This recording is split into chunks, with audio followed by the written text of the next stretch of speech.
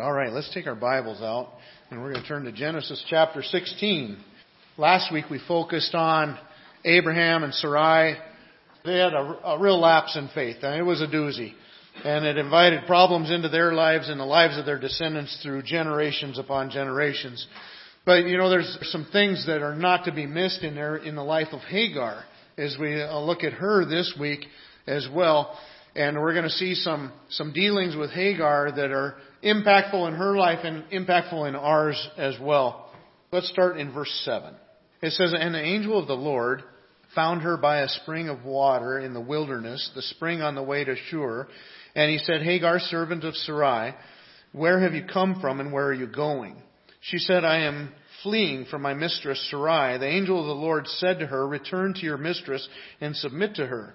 The angel of the Lord also said to her, 'I will surely multiply your offspring so that they cannot be numbered for multitude.' And the angel of the Lord said to her, 'Behold, you are pregnant and shall bear a son. You shall call his name Ishmael, because the Lord has listened to your affliction. He shall be a wild donkey of a man, his hand against everyone, and everyone's hand against him, and he shall dwell over against all his kinsmen.' So she called the name of the Lord who spoke to her, 'You are a God of seeing.' For she said, 'Truly, here I have seen him who looks after me.' Therefore the well was called Beer-lahai-roi. It lies between Kadesh and Bered. And Hagar bore Abram a son, and Abram called the name of his son, whom Hagar bore, Ishmael. Abraham was 86 years old when Hagar bore Ishmael to Abram." I remember one time when I was a pretty small child, I had a little conflict with my mom, and I felt that I was being very unjustly treated. And so I decided that I was going to leave. And so I packed my bag, and I think it's the same incident that my mom told me recently about, that she looked in my bag later, and I think it was a whole bunch of pairs of socks. So I was good in the sock department, apparently. I packed my bag, and I hit the road. Well, I shouldn't say I hit the road. I hit the driveway, at least. We walked up out of the backyard onto the side yard, and about the time I got up onto that part of the yard, I thought, where am I going? And I didn't have an answer. And so I just wandered around to the side where the driveway was, and I just sat there. I never ended up leaving the yard because I didn't have any place to go. I didn't think things through very well. Finally, when I decided things weren't quite so bad there as maybe I had thought they were, I went back in the house. But I thought about that this week when I was looking at the life of Hagar again and thinking about things that I'd studied last week and noticed in her as well, is that she's heading off for a place to travel, but it doesn't look like she's exactly sure where she's going. And sometimes life can be like that. We get these times where we feel unjustly treated, or we decided that, this is for the birds, I'm out of here, but wait a minute, where are we going? You see, we see Hagar setting out to be a traveler, but she's not really traveling well. And that's okay, because she needs to be headed right back where she came from, just like I did that day as well. But that's one that I want to consider this morning as we're gathered together around God's Word, is I want to consider this idea of traveling well. All of us have a road to travel. All of us have a path through life. And how do we know when we're traveling it well? Well, as we look at Hagar, there's different things that unfold in Hagar's life that also relate to our lives as well. As we look at it this morning, just as she needed to travel well in her life, we need to in ours. The first principle that we see in traveling well through our course of life is to know your itinerary. Itinerary is when you put down your path. I'm going to go from here to here on this day, and from there to there on that day. And the reason that I bring that up is because that's what I see in the passage. The angel of the Lord comes and finds Sarai by some water on the way to kind of back home to Egypt, is probably where she's headed. The angel of the Lord asks her two questions. Now, the angel of the Lord, who is it? Many think it's a theophany. A theophany is Christ showing up before Christ came into the world to be born as a man. The time when Christ came into the world to be born as a man, we call that his incarnation. If we see what it looks like might be him showing up before his incarnation, that's called a theophany.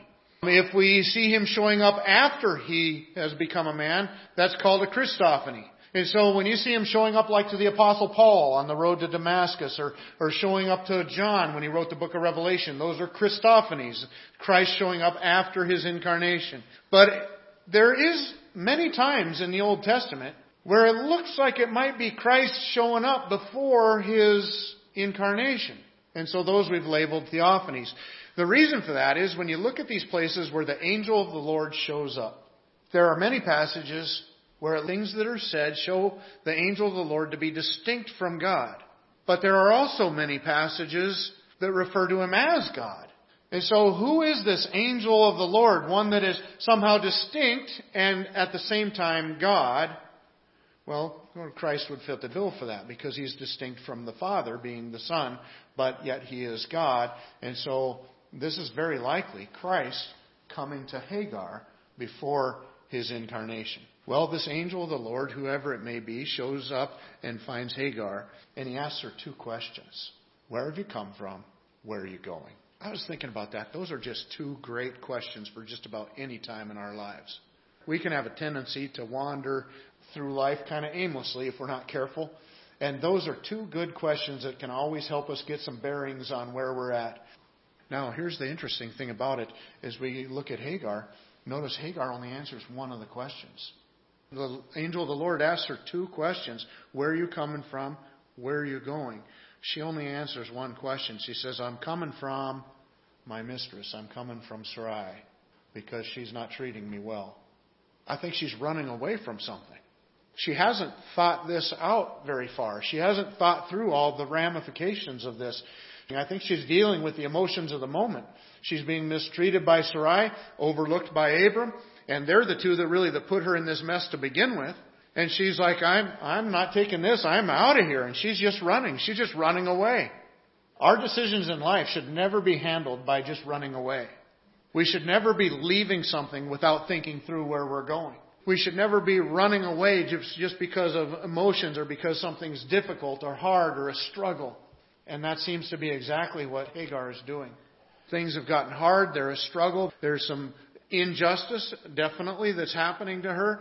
And so she's running away. That should never be our case.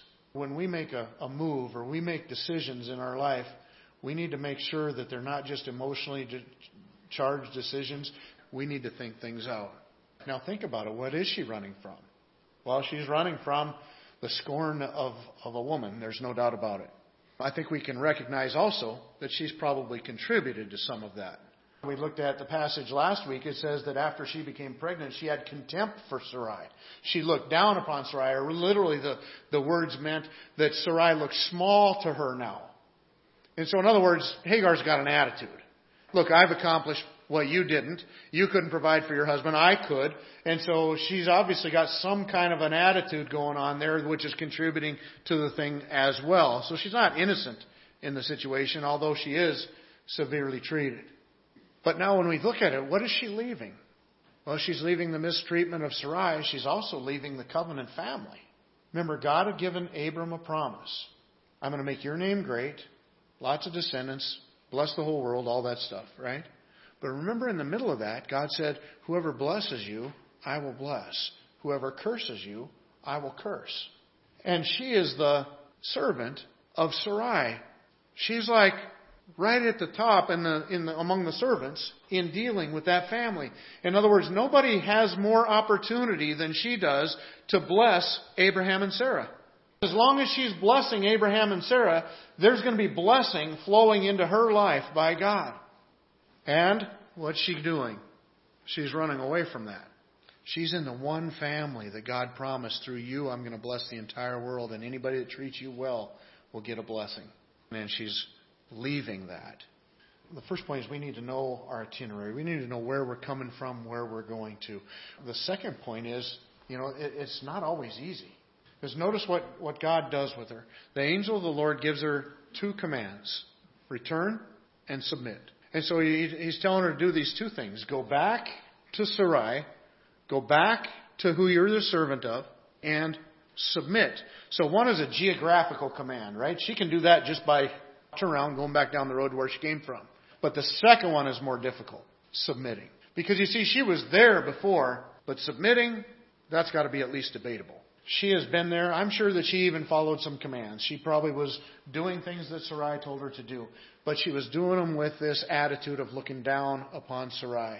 And so was she really submitting? Well, she might have been following the commands, but in her spirit, in her heart, was she submissive in the way that she responded to Sarai? And you know what I find astounding about this is that she's just basically told, go back and take it. But she's given some tools, because if she goes back and she submits, if she strives to be a blessing to Sarai and a blessing to Abraham, then you would think that some of the injustice would have to kind of naturally go away, wouldn't you? Not always, I guess. But it's interesting because God takes her and He blesses her. But He says, but you're going back. And you're going to go back and you're going to submit. Which means she's probably going to go back and take some more of what she's already been given. But she's going to do it this time with a better attitude. Now, that's an eye-opener to me. That's humbling. You know what that tells me is that there are things in my life that God is more concerned than He is for my own comfort. And I keep thinking, why would He send her back there? Why does He send her back to that situation? Because, eventually God's going to tell her to go ahead and leave. He's going to tell Abram, go ahead and kick her out. Why send her back? I really can't think of anything other than for her own well-being. She's in a good place there. Because she's in a place that's under the blessing of God. And because God blessed her and gave her a promise of her own that's somewhat similar to Abraham's, I'm thinking God shows that He cares for Hagar too. He doesn't just care for Abraham and Sarah, He also cares for Hagar. Now, she's not going to be the promise. It's not going to be her child that's the son of the covenant. But God still cares for her. And so sending her back there may be just for her own well-being. But I think part of it might also be for her character. Because as she goes back and she submits, she's going to learn to humble herself. And she's going to become a better person for it. And that's one of the first things that stood out to me about this passage was that God is more concerned for my character than He is for my comfort. God would take this person that's a slave, who's being mistreated, and He would tell her, stay there. And do it with a good attitude. Submit to it. You know what it reminds me of? It reminds me of a time several years ago we were studying through the book of Titus. And in the book of Titus, he starts to give all this instruction to the different groups of people in different parts of life. And he gets to the slaves. And I was trying to put myself in the mindset of a slave who had heard the gospel of Jesus Christ, who had received the forgiveness of sins and the freedom that we have in Christ. And I picture myself as a slave there as the letter from the Apostle Paul is being read, the inspired Word of God is being read. And he goes through and he says, I want these people to behave this way and these people to behave this way. And you do this. Husbands, you do this. Wives, you do this. And he gets to and he says, servants, slaves. And you know what he tells them to do? He tells them, basically, if I were to put it in a nutshell, be the best slave that you can be. And I remember thinking, really? That was it? Where's the God has a wonderful plan for your life speech? That's the one I'm waiting for. That's the one I want. God has a wonderful plan for your life. Go be the best slave you can be. And I wrestled with it. And I wrestled with slavery concept as well. And of course you have the things that justify what you see in the Bible, because the slavery that we find in the Bible in Israel's past was not the slavery that we find like in the U.S. The reason it was different was Israel was commanded not to go capture other people and make them slaves. What slavery was for them, it was their way of making sure that everybody was taken care of, actually. This is how it worked. If another Jewish person within the Jewish society lost everything, they went bankrupt, then what's left for them? They could hire themselves into servitude to another Jewish person. And they were supposed to be treated well, but they would work for that person as a servant, as a slave. And then the year of Jubilee would come around and set everybody free. Everybody would get to go back to. And so their slavery was with understanding that there was a time to get set free. In fact, some of them even chose to stay in their slavery, and they'd have their ear pierced to show it. They'd drive an awl through their ear to mark it. They say, you know what, I don't want to go back to freedom. I failed at that before. My business failed or whatever happened. I went bankrupt. And you know what, I'm comfortable here. I'm well treated here. I just want to stay here. And they would pierce their ear as a sign of their wanting to stay there in a permanent situation in that slavery. Later on, when you get to the New Testament, it's a bit different kind of slavery. In the Roman society, a high percentage of the Roman population was slaves. not all of them were mistreated either. Some of them were tutors that helped teach the children. They had all kinds of varying positions, and not all of them necessarily wanted to leave. And so Christianity, it's kind of an interesting relationship between Christianity and slavery, because Christianity came in and converted both slaves and masters, and they did not command the masters to get rid of their slaves, and they did not command the slaves to try to get free. The New Testament does tell the slaves, if you can get free, get free. Enjoy it. But if you can't, then be the best slave that you can be. What Christianity did was Christianity did not speak out against slavery, but it gave slavery the tools that would one day undo it.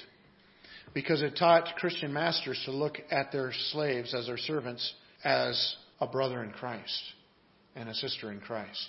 And it taught Christian slaves to care for their master and actually put their heart into their work, because they care for that person as a Christian brother and sister in Christ. And you see what happens when two people start to care for one another, the slavery kind of goes away. And that's what happened in our societies, is eventually with a very different kind of slavery where we did go and kidnap people and bring them and sell them as property. Eventually even that kind of slavery was undone because Christian people saw the value of other people and said, this has got to stop. But for the time, what does that do to those people? We still have something to wrestle with. Because God is telling that person, bring honor and glory to me by being a really good slave. In 1 Peter chapter 2, he tells them, be subject for the Lord's sake to every human institution, whether it be to the emperor as supreme or to governors as sent by him to punish those who do evil and to praise those who do good. For this is the will of God, that by doing good you should put to silence ignorance and foolish people. He's writing to all the people at this point, and he says no matter who you are, everybody should submit. Everybody should be subject to the authorities that are in your life. Everybody should have that humility where you willingly subject yourself to, whether it's a governor all the way down to police officers, doesn't matter. Every authority that God put in your life, parents, husbands, every authority that God puts in our life, we need to be submissive. We need to be humble. But then he goes on in that same thing and deals with the slaves. Servants, be subjects to your masters with all respect, not only to the good and gentle, but also to the unjust. So this is what Hagar would have been dealing with. Hagar would have been dealing with a master, Sarah, that was unjust, that was treating her unfairly. And even the New Testament principle says the same thing. Serve them well. For this is a gracious thing when mindful of God, one endures sorrows while suffering unjustly. For what credit is it if when you sin and are beaten for it, you endure? But if when you do good and suffer for it, you endure, this is a gracious thing in the sight of God. For to this you have been called, because Christ also suffered for you, leaving you an example so that you might follow in his steps. And then it goes on from there and elaborates on Christ's suffering for us. He didn't do anything wrong, but he suffered for us. He was put to death wrongfully, unjustly, and he dealt with it. He suffered through it for us. He says that's the example that we're to follow. That is your calling, he says. For this you've been called. Do you realize that? Part of God's plan for your life, this wonderful plan, it is a great plan that he has for your life.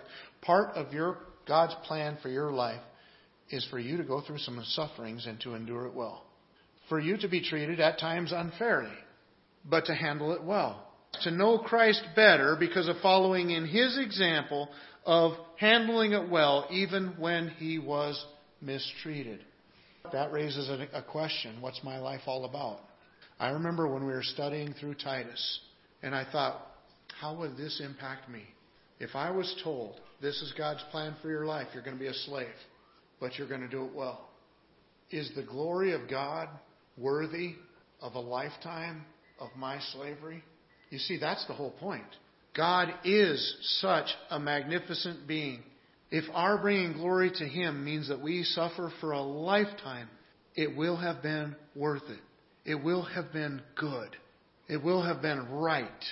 That's how glorious he is. You see, we live in I think everybody lives in a day and age, all down through history, where our life has seemed to be our life.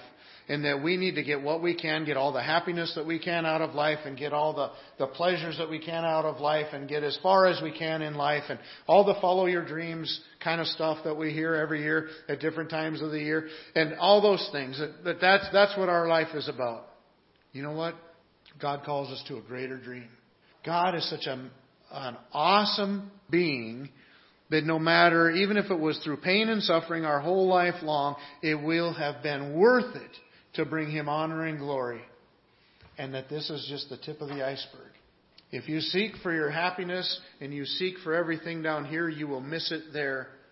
And if you give it away here, well, then you gain it here and there, actually.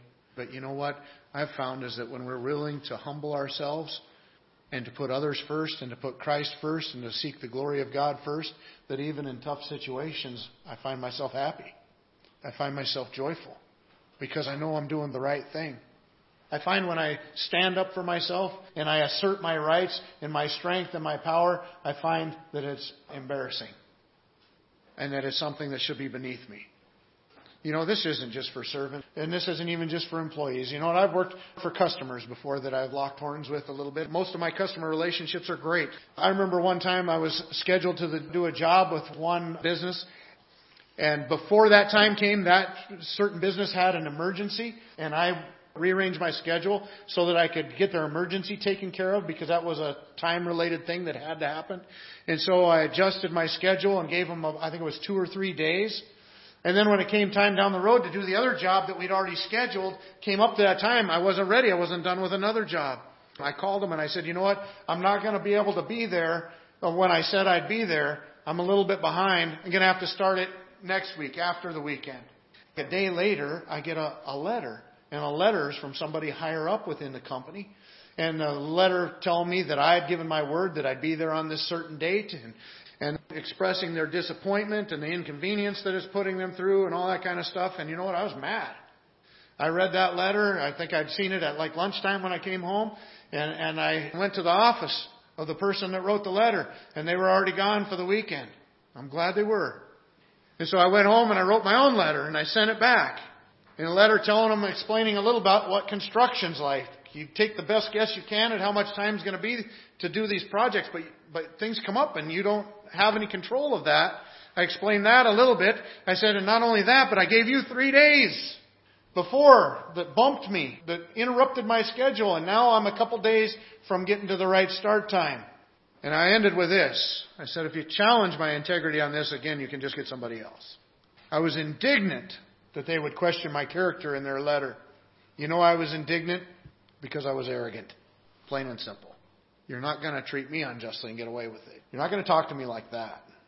Why? Who am I? I could have dealt with it graciously. I could have said, you know, I'm sorry. I'm sorry we can't get there when I can, but sometimes things come up. And you know what? We did give you 3 days back here that kind of interrupted the schedule. How hard? You just saw how easy that is. That wouldn't be hard. That could have been easily done. But no, my arrogance and my indignation came out, and I wasn't recognizing my place. And the sad part is, it's not just recognizing my place before them as a servant. I'm not recognizing my place as a follower of Jesus Christ. He endured unjust treatment, and He did it graciously and with love and compassion. And I failed in that sense at that moment. What's Hagar being sent back to? She's being sent back to somebody that's going to treat her unjustly. But you know what? God looks down at His servants and says, when I see you be treated unjustly and handle it well, you know what I see? I see my son. Because that's what my son did.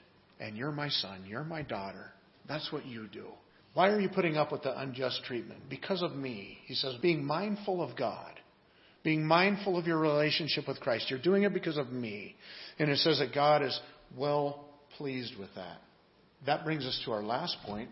And my last point is know your travel agent. Sorry about all the travel thing. I know it's kind of corny. And in fact, I really wrestled with calling God a travel agent. You know, it's almost like calling Him the big guy or something. But I don't mean it frivolously.